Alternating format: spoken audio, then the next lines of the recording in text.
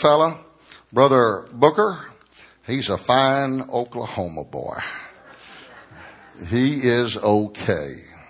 He is okay. I could tell you some stories about him, but he wouldn't appreciate it, and I'd be in trouble with Daddy when it was over. But Brother Booker, he's known all over Pentecost. He is a tremendous, tremendous man of God. Got a sweet wife, very sweet wife. We're glad that she's able to be here with him. And Brother Booker, he preaches in the biggest churches of Pentecost, but he also, what's so impressive, he also preaches in some of the smallest. He is the same every time you see him. And he'll go, you invite him to preach, and he'll come preach for you. He is a true, true man of God. And let's all stand together and welcome Brother Booker to this pulpit.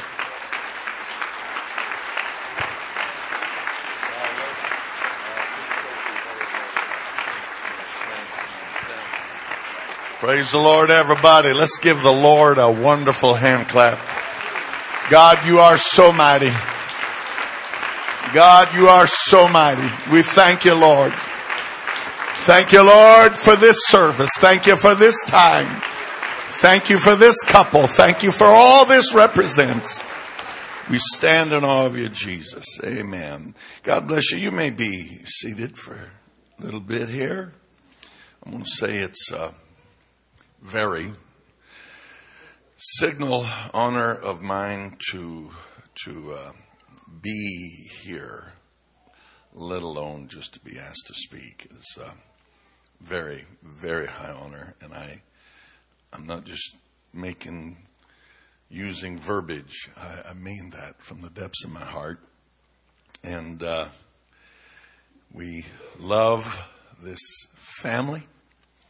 We love this pastor and his wife. They are some of the greatest. They are some of the greatest. And so we stand in awe. And we were talking last night about how we hooked up in a friendship that's oozing up close to 30 years now. That's really something. Whoa. My hair was brown and I was skinny. And that's what happens to us, praise God. But it's been a rich, real, wonderful friendship that has been through deep waters, wonderful waters, because the greens were there. And so we thank God for that. And there's so many friends here tonight. And I know you came to honor this wonderful man of God and his wife. I personally will not begin to call names of friends of you that are here, because I'd miss somebody that I'm close to, and I'd hate that. And I don't want to do that.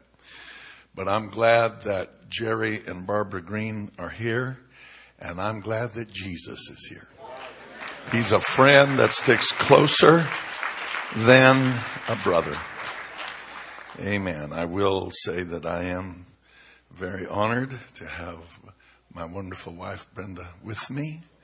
And she doesn't go with me everywhere, but she said, I am not going to miss this journey. Praise God. She wanted to be here very, very much. And so she is, and we thank God for that. I will make mention of this. Who's the lady that put the basket together? Where are you? Where? Raise your hand. Is she here? Is she probably out back working, making baskets or something? But, there's baskets, and then there's baskets, and then there's works of art. And that was a work of art. And, who cared about the delicious food? Just all that other stuff. My goodness, amazing. But that's indicative of this church and this church's leadership. And I mean that. Thank God. Thank God. Thank God. Thank God. Thank God. Now I'm going to ask us if we would to stand. We are here for a very, very, very special occasion. And I want to say that these occasions, I can't prove this. I cannot prove this. And I think that he looks at it different than we do. But I believe these occasions are more special to God than they are to us. And you say, well, how do you know that? I know how good our God is. And I know that he's a God that appreciates faithfulness big time. And so he also has a way of appreciating appreciation. And so the appreciation that is being shown to this couple, God appreciates. He does. He does. I was talking to a minister friend of mine. I'll make this quick. He was pastoring. He just took a church, very small, struggling, a mountain of debts. Minister called him. A well-known preacher was coming. He was going to be preaching in the area. Bottom line, would you like to have him? He's going to preach in 5 churches. And well, so he did. And they said, you're centrally located. Bottom line, one by one, everybody canceled. This man's name was House. He's gone to be with the Lord, but his name is Household in Pentecost. So he said, I paid for the 7 days of hotel. I took him to eat at the best places. We gave him an offering. He said, I did everything I could to give him an offering that would match everywhere he would have gone. Because he came expecting to be. And he said, Brother Booker, from that day, our money problems were over. He said, from that day, he said, it started and said, our money problems were over. I'm just here to tell you, I salute this church. What you did for Sister Green, trust me, there's angels saluting you. That's big. That's good. And God takes note of those things. They're not small things. So he appreciates appreciation. And so we're here. Now, if you would turn with me to the book of Genesis, chapter number 32. And while you are turning there, I say this and then here I go. I so humbly apologize that I have to leave tomorrow. Oh. I'd rather you do that than take me in your office and whoop me. I have a long-standing obligation in Indiana, and I got to be there. And so I'm so sorry, and all the festivities, and so I just apologize. But what a great honor to be here with you tonight. I'm not being disrespectful to the Word of God. But as I kind of ooze my way through some of these verses, rather than read every word, I'm trusting also your familiarity with a lot of it. But we will start reading in Genesis 32, verse 3. And Jacob sent messengers before him to Esau his brother unto the land of Seir, the country of Edom. And he commanded them, saying, Thus shall you speak unto my lord Esau, thy brother, thy servant. Jacob saith thus. He probably was making them repeat after him. This is what you're going to say. I have sojourned with Laban and stayed there until now. I have oxen and asses, flocks and men servants and women servants. And I have sent to tell my Lord that I may find grace in thy sight. And the messengers returned to Jacob, saying, We came to thy brother Esau, and also he cometh to meet thee, and 400 men with him. Not good. Then Jacob was greatly afraid and distressed. He divided the people that was with him and the flocks and the herds and the camels into 2 bands. And he said, if Esau come to the one company and smite it, then the other company which is left shall escape. So along about verse 13, he lodges there that night. He begins to send presents to Esau, 200 she-goats, 20 he-goats, 200 ewes, 20 rams, 30 milk camels or colts, 40 kine cattle and 10 bulls, 20 she-asses and 10 foals. He delivers them to his servants, and they go drove by themselves. Here comes the she-goats. Here comes the ewes by themselves, and put a space between drove and drove. So he's gift after gift. Verse 1 of chapter 33, Jacob lifts his eyes, he looks, behold, Esau came. He has the 400 men. Please note, he divides the children unto Leah and unto Rachel and unto the 2 handmaids. He's now got 3 bands of children and wives. He puts the handmaids and their children out front, and Leah and her children next. And no doubt there's a space between them. And Rachel and Joseph are hindermost. To his credit, he goes before them. He bows himself to the ground 7 times in the process until he comes near to his brother. Let's ask that God, in his own way, would really talk to us tonight. We're mindful of your presence, Jesus. We ask, great gracious God, that your anointing would rest on every single heart, mind, soul, and spirit tonight. Give us ears to hear, hearts to fathom, understand, grasp, lay hold, and not let go of your word and your ways. In Jesus' name. Amen. God bless you so much. You may be seated. I appreciate your patience in standing. And then also one last little statement here. Meetings, special meetings like this. You always want to do right. You always want to do the will of God.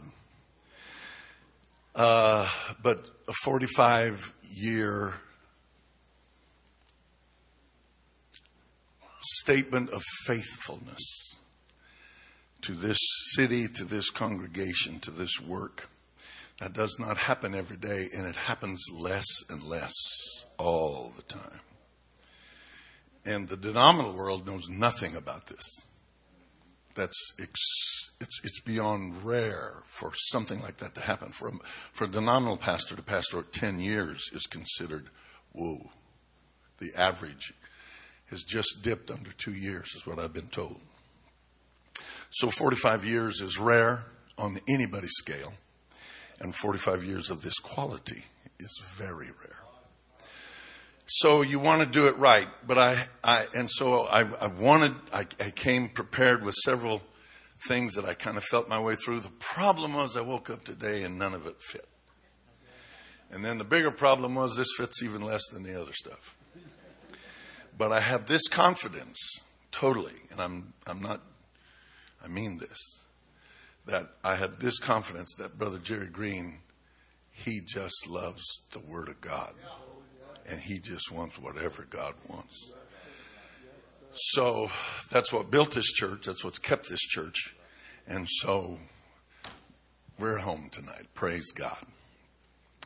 In our text, this strange text, we'll dispense with a lot of the history because this is a knowledgeable congregation. Suffice it to say, Jacob has been gone for 20 years.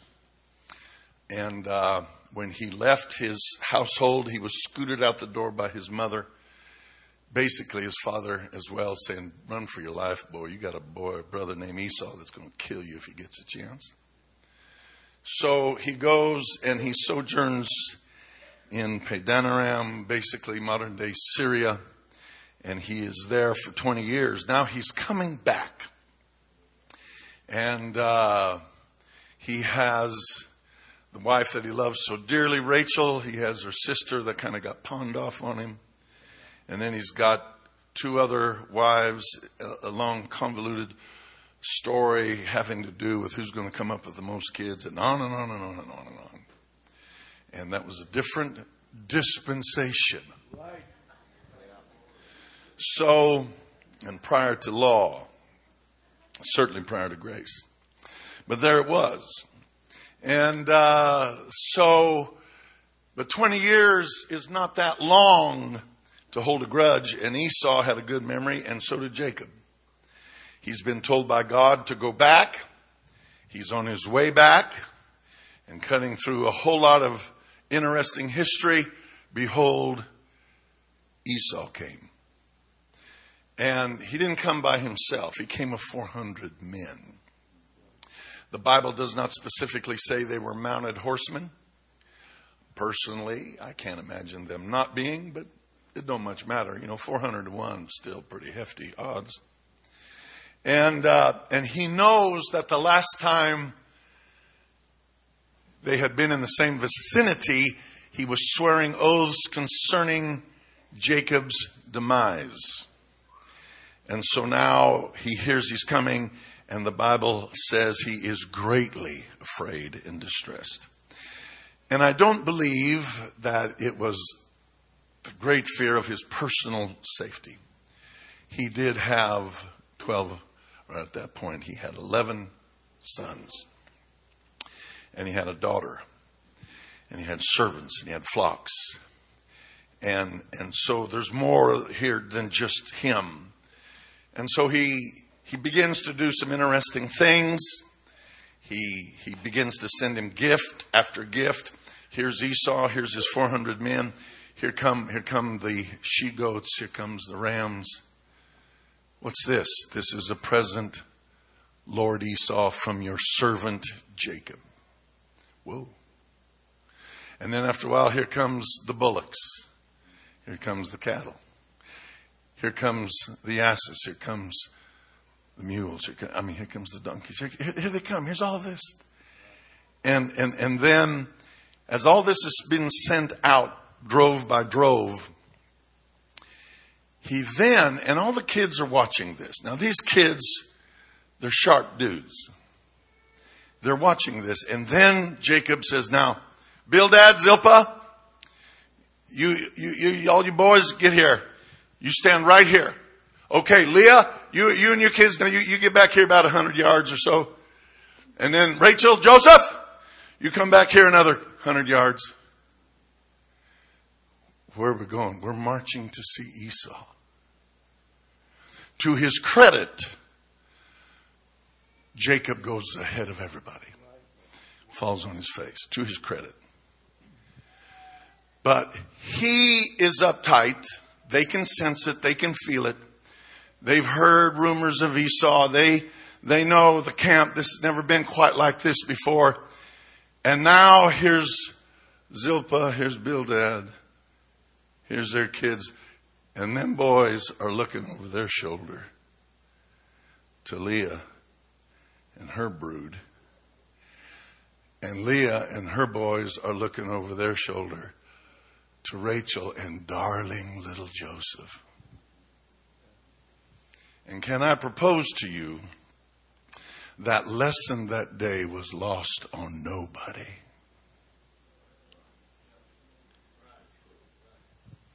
There's a reason those boys hated Joseph. You don't forget stuff like that. And so what they were finding out that day, in their minds, this was probably, they were using Hebrew, but the verbiage is along this line. Well, we know who's expendable now, don't we? We know they didn't have this verbiage, but Well, today we found out who's cannon fodder and who's not.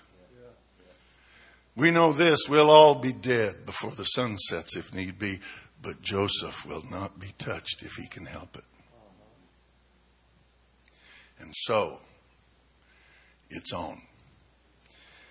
Now, every now and then I preach about the thief on the cross who was not in the dispensation in which we live. And we know that, so I don't have to belabor that.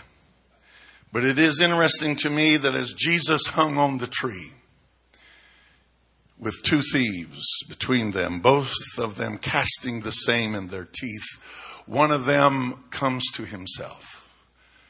It's late in life. He only has a few heartbeats left. Really? And it dawns on him, I've played the fool my whole life. My closing seconds, I cannot play the fool any longer. And so he looks over to Jesus and says, would you please remember me? And Jesus lifts his bruised, battered, beaten, bloodied head, and through blood-stained eyes, he looks at him. And through a mouth where his tongue's cleaving to the roof, he loosens it where he can speak and say, this day you'll be with me in paradise. So he saves a man that will not one time in his life ever come to church. He will never witness to another soul except through Scripture. He'll never teach one Bible study. He'll never pass out one single tract. He'll never pay a dime of tithes. He'll never show up at one church work day. He'll never give anybody a ride to church. And on and on and on. He absolutely has nothing to offer the kingdom at all. But he's a soul. And that's what Jesus came for. And so he saves him. And so he saves him. So I had to go through that because in God's economy, nobody is expendable. We have to get that. I want you to appreciate that so that when we go where we're going, you don't read the wrong things into it. Nobody's expendable. If you were the thief on the cross at that time with not one thing ever to offer except contrition, he'd make sure you got to heaven. That's how good our God is. So, with that being said, in our text and this situation with Jacob and his wives and sundry children, it's pretty hard to fathom what all the feelings were that day. I don't know how old Joseph was. I don't know if he could catch the thing that was going on, but you better believe it wasn't lost on Rachel, and it wasn't lost on anybody else. And so it's hard to wrap our mind around what Jacob actually did. Amen. And the feeling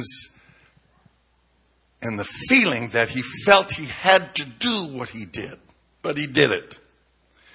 Part of the reason we go back, he was greatly afraid and distressed. New Living says Jacob was terrified at the news. Taylor says he was frantic with fear.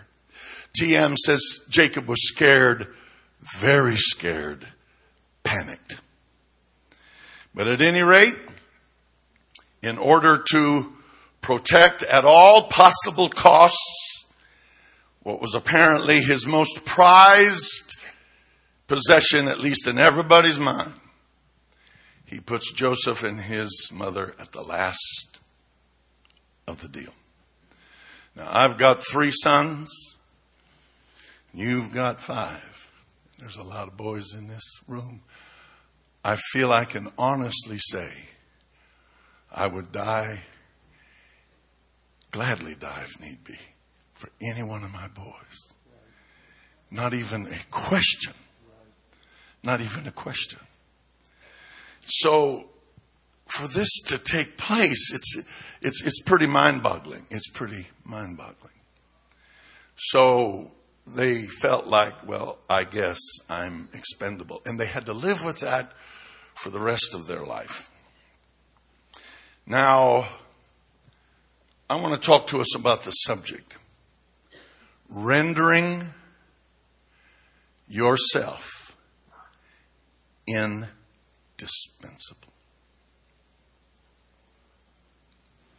That something would rise up in everyone under the sound of my voice that would say, Jesus, if I was a thief on the cross, you'd figure out a way to save me. But at the same time, we're not there, we're here. We're all part and parcel of the kingdom. If you're not part of the kingdom tonight, you can become part of the kingdom tonight, or you can get back into the kingdom tonight. Not even a question. So with that in our minds, there needs to be something. I hope and pray. I'm doing what I feel. God, help us to render ourselves as much as lieth within me, indispensable to the kingdom, indispensable to you, Jesus. Amen. There is a book written by James Thomas Flexner. He wrote a 4-volume commentary on Washington, the indispensable man. He lived from 1908 to 2003. It took him 7 years to write those 4 volumes, and it was finally condensed into 1 volume, Washington, the Indispensable Man. And it did not win the Pulitzer Prize, but it received high accolades by the Pulitzer peoples. And he talked about how Washington, of all of the great figures of the revolutionary time frame and some of the most brilliant men that ever lived in America, seemed, I'm just telling you, the American Revolution, you do realize, number one, it's the only successful revolution in world history that lasted enough and did not devour itself. And so that was amazing, and the men that went into it, and the things they did, and the sacrifices they made, and then the Constitution that they formed, that today people are so blithely playing with like a yo-yo. God help us. Be that as it may, he said, of all of those great towering figures, there was only one man, indispensable, that it could have never happened without him.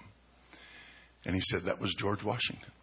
And there was a reason. And when they were putting the Constitution together, all these disparate colonies and ideologies and feelings, but they were making the Constitution with one man in mind. They knew there's only one man that we can trust completely, and that was Washington.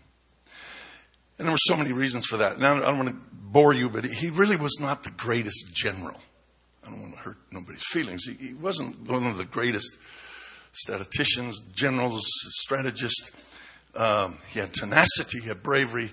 He knew the meaning of sacrifice, and he never would stop. He never would stop. And but anyway, they finally got through, and they won.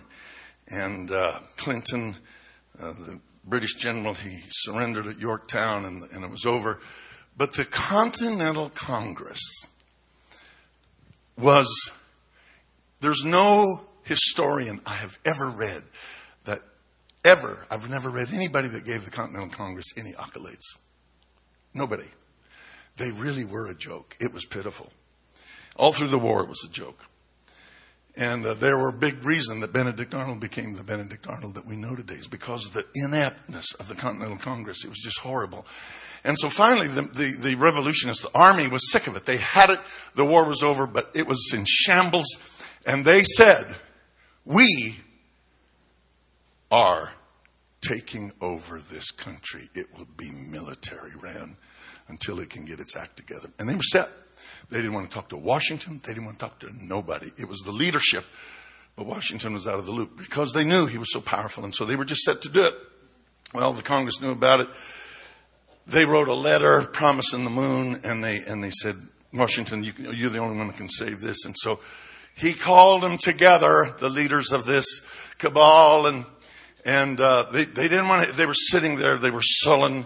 We'll come because it's you, but we don't want to hear what you got to say. And so he had a letter from them in his pocket, and he pulls out the letter. I have a letter to read to you from the Congress, and so they're sullen. They're sitting back. Their arms are crossed, and he puts it down.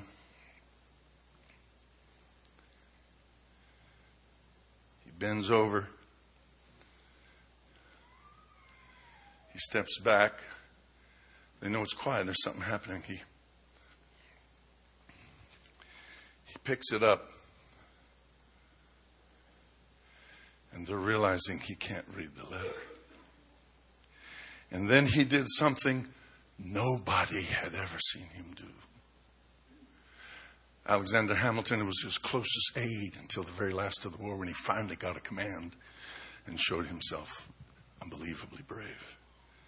So they're all watching, and they're all starting to sit up, and they're paying close attention.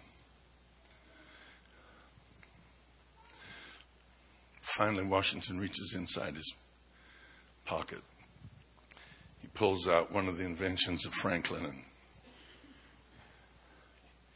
he gets a pair of reading glasses, and they're shocked. Nobody had ever seen him. And he starts to put on the reading glasses to read the letter, and then he stops and says, "I'm sorry, you'll have to forgive me. It seems I have lost my sight as well as my fortune for my country." And the counter-revolution was over. They all started crying. They sat in their seats, and the grown men that had fought the British for 7 years started weeping. They didn't listen to one thing he said. They cried as he worked his way through their letter. So Washington was the indispensable man. Well, America now is on down the road now. 200 years passed by, 225 or whatever. And forgive me using the term, the village idiot knows this nation's in trouble. It's in trouble. But I'm here to tell you, it's the greatest hour for the church that has ever been. It's the greatest hour for the church that we have ever had. And the darker it gets, the brighter this thing's going to shine. Amen. I remember reading one time, Marilyn Vos Savant. Somebody said, "How could Iran, this modern country, follow something like the Ayatollah Ruhollah Khomeini? What was in their minds?" And she said, "When it gets dark enough, even a 5-watt bulb seems bright." Well, can I tell you something? Our society's getting darker, but we got the light of the world. Hallelujah. It's our hour. It's our hour. It's our hour. Amen. Now, it's hard for us to fathom, and I'll balance this out later, that anyone would ever consider someone being expendable, but we can so render ourselves pitiful that we seem to become expendable because of unbelievable, silly, ongoing, non-repentant actions. And Ezekiel was dealing with a generation like that. And so in Ezekiel 7, I would read all of this, but I'm not. But he said, "Ezekiel, the end is come. It watcheth for thee, it waiteth for thee. Behold, it is come. And I will not spare, neither will I have pity. The end is come. It watcheth it." And he goes on and on and on through chapter 7 and 8 and 9 and 10. And it gets more and more dismal. And you can imagine Ezekiel writing this and the tears flowing at the end. I mean, gosh, through. It's done. It's done. It's going to be over. He's going to wipe off Jerusalem like a man scrapes off a dish. And then he's writing and writing. And I can only imagine as his spirits are sinking lower and lower and lower and lower. And then he gets to chapter 14. And he says, and I'm interpolating, but you can read it for yourself. Ezekiel, listen to me. It's so bad that if Noah was here, it's so bad if Job was here, it's so bad if Daniel was interceding, they could not save their sons and daughters. I wouldn't even listen to Noah, who we're here tonight because of him. I would not listen to Samuel. I would not listen to Job. Do you understand? It's that bad. There's nobody good enough in this generation to save them. They're all gone. He said, so I'm done. I will not spare. I will not have pity. I'm through. And he's writing this. He said, but, Ezekiel, listen to me. You're going to see their sons and daughters come to you. You're going to see boys and girls that if I had not wiped out their parents, they'd have went on just like them. I had to wipe them out to teach them some fear. And that God means what he says and says what he means. And when they come to you, Ezekiel, they will be a comfort to you when you see their ways and their doings. I'm going to keep a remnant and I'm taking them back. Hallelujah. And we're going to rebuild that nation. And it's going to happen.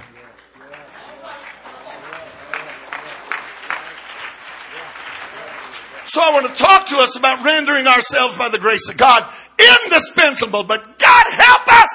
Don't live so foolishly and carelessly and lackadaisically that you render yourself expendable. Come on. Back when the closing days of George W. Bush's presidency, we know what happened economically and all the long-lived forces that have been to bear they brought came. And here we are. And so when that happened, the whole world was affected. Of course, Canada as well. And my friend Johnny King, pastors in Calgary, it affected them as well. There's a man in his church. I love him. His name's Andy Bentley. And Andy is quite a guy. Andy, years and years ago, used to be a hippie, used to be a druggie, came to God, got his act together. After a while, he became a Microsoft salesman. And when he signed on for Microsoft, he told him, he said, I accept the position, I appreciate it, but I'm going to tell you, I'll work for you, I'll work hard. I think you'd be glad you hired me. But I will never, this is him. I'm not saying you have to do this. I'm just telling you what he did. I will never put this job or anything you ask of me to do ahead of anything I've got going for my church. Well, they said, yeah, all right, whatever. Well, he became the number one Microsoft salesman in all of Canada. And he was so good. I mean, he was tough. He was winning. He was walking away with awards and all kinds of stuff and bonuses. And so one day they called him and said, hey, man, you ain't seen nothing yet. Okay. Get out your calendar. Well, yeah, okay. Why, what's up? On such and such a date, you are going to eat supper in Bill Gates' house with him. So Andy goes to his calendar and said, I'm sorry, that ain't going to work. They said, yeah, right. They said, no, I can't make that date. What do you mean you can't make it? This is Bill Gates, dude. He wants you in his house to eat supper. Well, I got a church function that night and I can't make it. And he didn't go.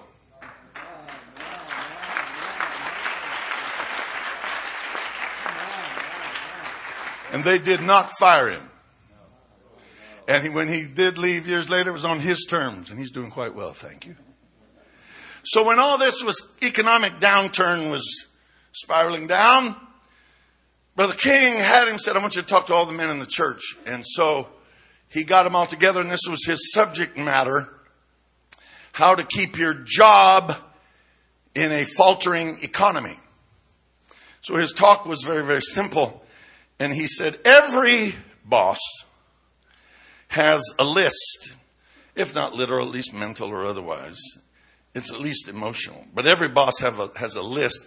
They have an A, B, C list in their mind. They may not call it that, but it's there. It's in their heart. And so those that are on the C list are people that work for their company that really, they're looking for an excuse to get rid of them. They are always late. They're lazy. They cut corners. They're indolent. They got an attitude. But maybe they're in a union and there ain't nothing you can do about it. But when times get tough, those on the C list are the first to go. And he said, just mark it down, boys. You're on C, B, or A. One of them. And then he said, now the B list, those are good, dependable people. They're what you call keepers. However, when real crunch time comes, B-list people do become expendable. It's not that they enjoy it. It's not that they want it. But if they have to, they do. But A-list people are indispensable.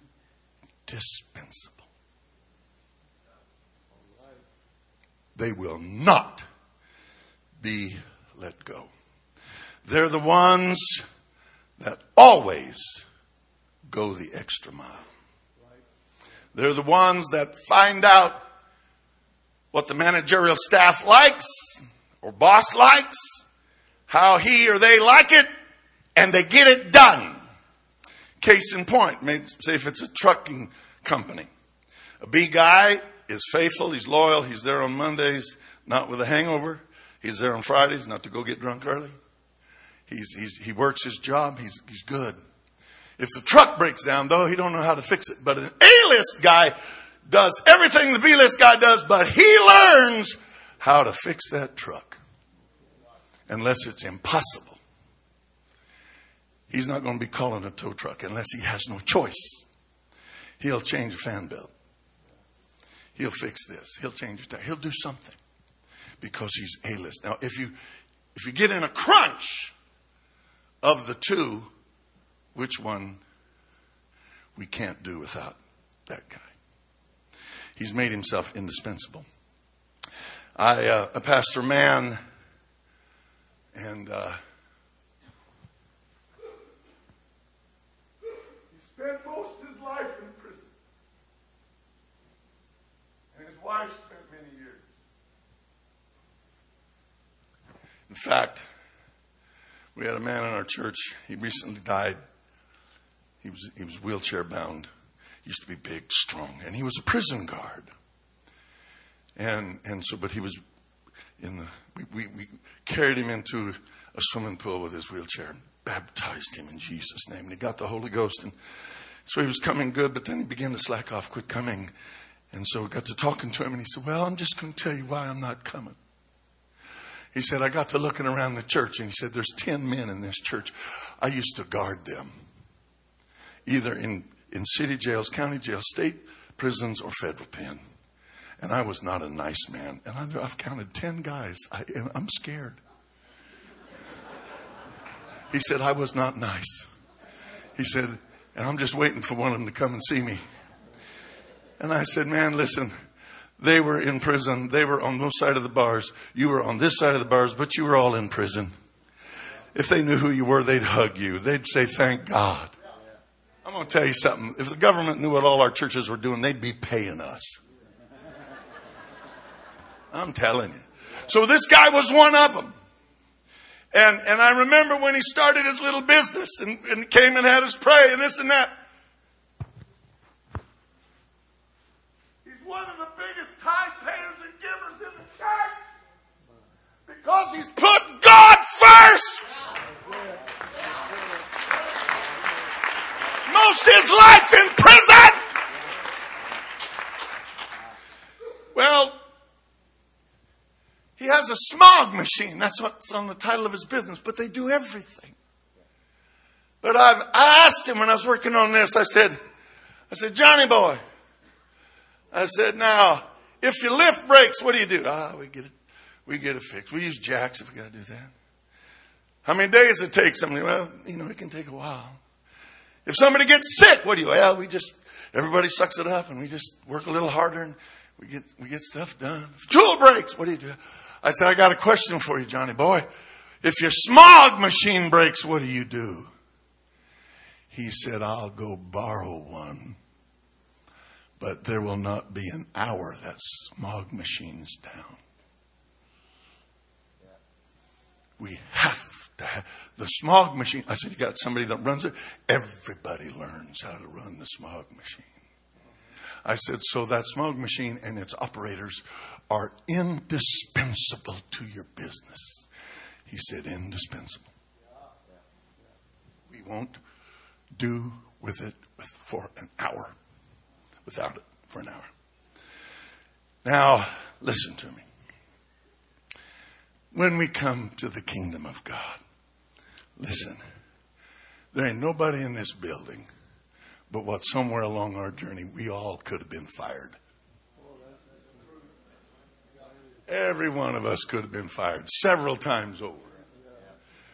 You say, I couldn't have been fired. You'd have got fired for your attitude. If he was in the business. So when I talk about us making ourselves indispensable, we know there's none good, no, not one, save God. His mercy is what's indispensable. His name, his doctrine, his word, his spirit, the altar, that's indispensable. So with that in mind, we understand that. But at the same time, Jesus, you've been so good to me. Help us. Help me, help us to say, God, you've picked up so much of my trash all my life. I'm going to tell you something. You ain't going to just find trash on my doorstep. I'm going to give you the best I got in me. I'm going to give you the best. I'm going to give you the best of my time. I'm going to give you the best of my energy. I'm going to give you the best of my... Come on, God! I'm going to do my best to render myself indispensable to you. Now, how near can a guy get to that with God? Well, I read of a man named Moses, and God was so angry with those entire people. He said, Moses, step aside. I'm fixing to have a house cleaning. I don't care. I know you're 80 plus, but we're fixing to start over. We're going to take care of all of them. And then I'm going to start this new nation with you. And Moses steps in between. No, God. God says, let me alone, Moses. No, God. If you're going to start with me. Now, I'm going to just stop here and say this. Known unto God are all of his works before the beginning of creation. God knew there was a day coming. He's going to be so upset. I'm going to need a friend at the right place at the right time to intercede because Now, if God knew he needed to have the right person, the right place, the right time to make intercession for the people, I think we owe it to ourselves to pick some good friends. Duh. I see people go, they pick friends. Not being ugly, smart aleck, but come on, buddy, you need good friends. And when you get a good one, you better hang on to them, buddy. If you need a friend to take you to the woodshed, that's the kind of friend you need.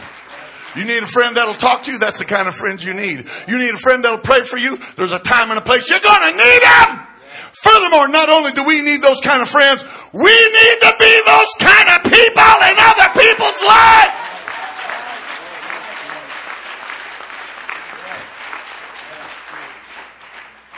Amen. One day, Jesus was in the temple, and while he was there, the disciples were agog, looking and saying, Jesus, look at that. Look at that. Those columns. Look at the work on the tops of the pillars. Look at the glory. Look at this. Look at and Jesus is not watching that. Here is some very wealthy, affluent people, and that's good. That's fine. And they're putting money, and they're going their way. Jesus is not looking at anybody except one little widow woman. His eyes are following her. And she makes her way. And she gets as close as she can to the pan, the little bucket. She lets 2 coins slip out of her fingers. She keeps oozing on down. And the disciples, Jesus, look at this, look at that. And one of them said, boy, did you see what that guy just dropped? Whoa, dude. And Jesus says, stop. At least in the spirit. Hey, boys, you see that woman right there? Which one? The one with the ragged dress with patches. The one with a shawl around her shoulders that's ripped in two. You see her there? Yeah. She just outgave everybody in this place. What is she? A real rich old lady that don't ever give nothing? Is she a hoarder and she finally let loose? What is it? What'd she do? Look on the top there, that offering.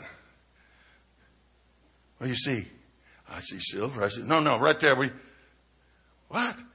The mites. You see the mites? The 2 widows' mites, the whites. Yeah? That's what she gave. And they think he's losing it. No. His economy. He looks at life different. And if you got it to give, you better give. You hear me? But that's all she had. That was the only thing between her and nothing. And that's what she gave. And as far as Jesus was concerned, this temple's coming down. There's a day coming. There won't be a stone left on another. It's expendable. All these men, all that, it's expendable. But that little woman, as far as I'm concerned, has rendered herself indispensable. Point being, it don't matter who you are or where you are or how long you've been in this church. We have the ability to give it our best shot and God take notice.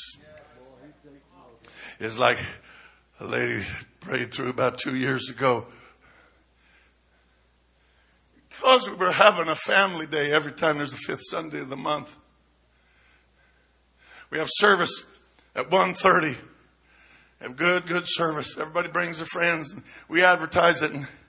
And people come because they know at the end of it there's a free meal. And then they play games and we eat and everything. And she's riding down the road with her 3 kids. She'd been in church for a year before we found out. I was riding down the road. I had not one thing in my house to feed my babies. Not even a cracker. And we were all hungry. And I was driving by and I saw your sign. And she said, I will at least get my kids something to eat. But she came to the altar because Jesus said, I have bread you know not of. And I got water. I'll drill a well in you, lady. And so here this woman is. Now she's got a good job. My son got it for her. And she's going on. But that's not, I'm here to tell you. I go by the church she works before She goes to work. She's there praying. After she gets off work, she comes and prays. Somewhere in the night, she will come and pray. Saturday, she's in there 3 or 4 times on prayer day. Amen. She's rendered herself indispensable. If I got a need, I go to her and say, would you pray about thus and so? And you can rest assured she will take it to God in prayer. It's within everybody's reach. Because His thoughts aren't our thoughts and His ways aren't our ways. So I'm cutting through to the chase. He had thousands of disciples. But within that, He had a 70 group that He would send out at times by 2 and 2. But then within that, He had the 12 apostles. But then within that, He had Peter, James, and John. But within that, there was John. There was John that would lean his head on His bosom. That would be the only one to make it to the tree. And he could commit his mother into His hands. And He loved them all. And He died for them all. But somehow John would work. And they knew this. The disciples, they understood that. There's only 5 people specifically that it says Jesus loved. He loved Mary. He loved Martha. He loved their brother Lazarus. He loved the rich young ruler that walked away. And then it says He loved John, the beloved apostle. And one day after the resurrection, Simon Peter's counting the fish they've caught, and he's cleaning them. And Jesus said, you love me more than these? Oh, you know I love you. Feed my lambs. Do you love me more than these? You know I love you. Feed my sheep. Simon, do you love me more than these? And in my mind, he puts down the knife and says, you know I love you. You know all things. He said, when you were young, you girded yourself. You went where thou wouldest. When you get old, others will gird you and take you where thou wouldest not. This spake he, signifying by what death he would glorify God. He knew it was martyrdom. He knew it. Amen. There were 7 there that day. They knew it. So he says, okay. He looks at John. So I'm going to die like that, huh? What about your beloved? What shall this man do? And Jesus said, if I will that he tarry till I come, what is that to thee? You follow me. And John's writing, he said, then went this saying abroad among the brethren that disciple should not die. So they got him a nice, neat, tidy little pre-John rapture theory out of that. That's exactly what they got. So John's correcting that pre-John rapture theory. Yet he said, not unto thee thou shalt not die. But what if I will that he tarry till I come? This is that disciple. Da, da, da, da, da. So in my mind, this is why it doesn't bother me if people don't see it like I do. I'm pan. Pre, mid, or post. I don't know what it's going to be. It's going to pan out. You just live for Jesus. Hallelujah. And it used to bother me that some was this, some of that. And it bothered me. And it really bothered me. And I was really troubled. One day, the Lord spoke, I could take you to the place in Bartlesville where I pulled over my truck. And I grabbed my Bible and started reading. I could take you to the spot. And I realized the apostles, there was a saying among the brethren, John ain't going to die. And they had scripture for it. He said, there's some here among you won't taste death till you see the kingdom come. And then, he's the only one that apparently died a natural death. I have no doubt when he would lean up against the husband, people come into the church, bless you little children. There was an evangelist, I saw John last week, he's getting feeble, you better get in church tonight. And there's probably a lot of people prayed through. But when John died, it got tight. And then they started reading, you know, John said, that's not what he said. My point being, all I know, he was expendable. But he hung around a long time. And there was a special touch with him. I'm closer to being done than what you think. He's not a respecter of persons. 2 Chronicles 19:7, Romans 2:11, Ephesians 6:9, Colossians 3:25, 1 Peter 1:17.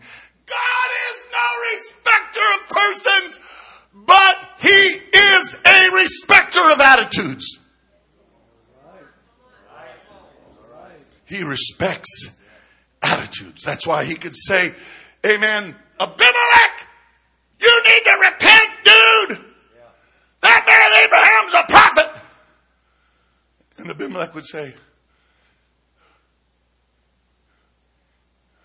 well, your prophet told me that was his sister. That's okay. You repent. He'll pray for you and I'll heal your house. Because he saw attitudes that were good in Abraham. Amen. And I could go on and on. David would build a tabernacle in Jerusalem while the regular tabernacle is still at Shiloh. And the Ark of the Covenant is out there in front of God and everybody could come and worship in the presence of the Ark of the Covenant. While the other tabernacle is still in Shiloh. And sacrifices. How did he get by with that? To the point, God said, he's the type of the church as far as I'm concerned. And then Amos, he said, I will rebuild the tabernacle of David. And when the Holy Ghost started falling in Jerusalem, they said, this is what Amos was talking about. We're going back to the days of David and the glory of God. How could he do that? He's not a respecter of persons. He was such a respecter of David's unbelievable attitude and type. He's a respecter of Joseph's attitude. He's a respecter of Daniel's attitude. And he will be a respecter of ours if we'll let him. Musicians, come. I'm coming to the most important part, and I'm almost. And I know we're not running all. How does God see us? How does God view us? Are we a glorifier or a gossiper? Are we a tither or a robber? Are we faithful or unfaithful? Are we givers or takers? Are we worshipers or complainers?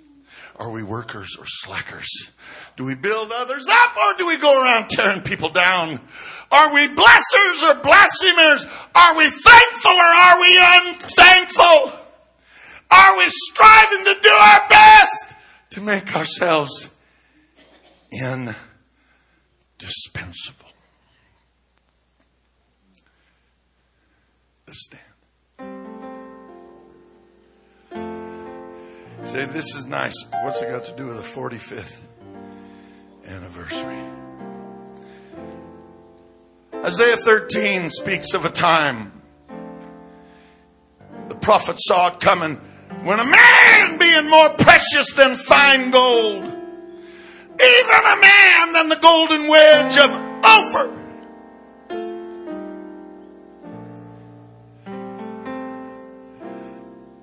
Brother Green,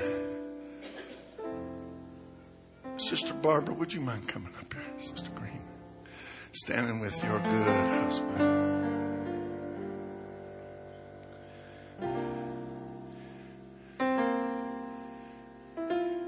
It's already been mentioned.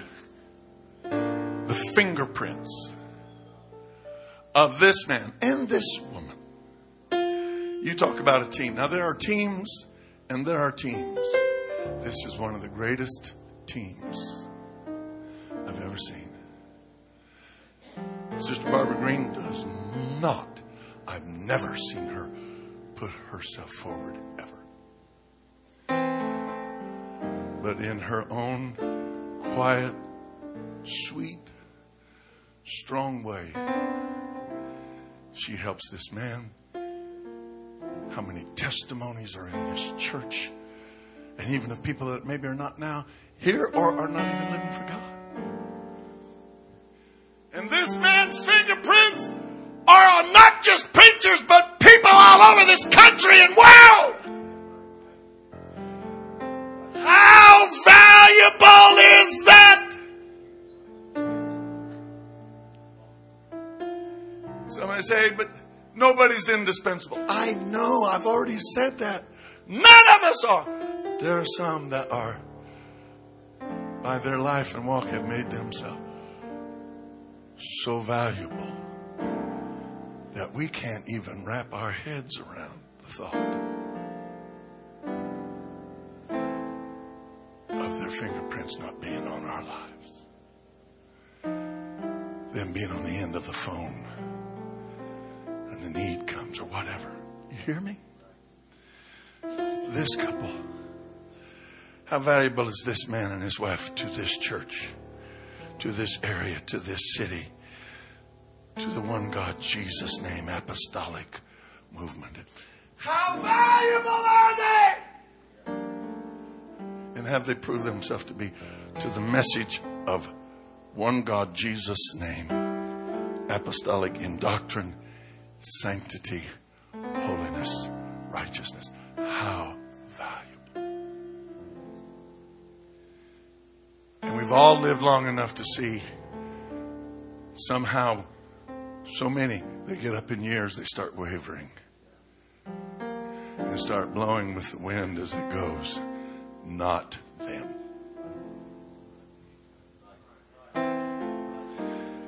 How valuable. They have rendered themselves utterly, absolutely, beautifully, supremely valuable to the kingdom.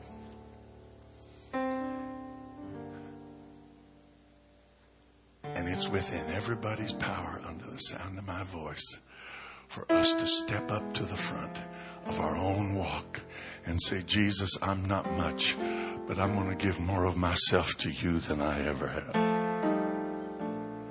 I'm not much, but if I was a thief on the cross, you'd still make a way. I'm not much, but with what I've got, it may be just 2 widow's mites. I'm not much, but I'm going to give myself. And we're going to step forward and say, Jesus, we're going to strive. Teaching, preaching, Bible studies, praying, giving, working, laboring, whatever. And so I'm speaking to this church and to everybody under the sound of my voice. In just a moment, I'm turning the microphone to Pastor Jerry Green. But is there anybody, there's something beating in your heart? Remember, you only got so many heartbeats left. That's all of us. You'd like to bring that heart down and step forward and just say, Jesus, I want to give it my best shot. I'm not perfect, but I want to give my best shot. I want to do everything I can. Show me if it's picking up papers or around the parking lot. I don't care. I want to give my best shot. If you're not a member of this church, but there's something beating in your heart that says there's a work to be done, and by the grace of God, I'm going to do it. I'm going to lift up the hands of the ministry. I'm going to back the work of God. I'm going to teach. I'm going to reach. I'm going to talk. I'm going to do whatever I can. These folks have spent 45 years of their life in this city for this work. God, I don't know how much time I got left, but I want to give it my best shot. You can't give a cup of cold water, but what? You'll make sure you get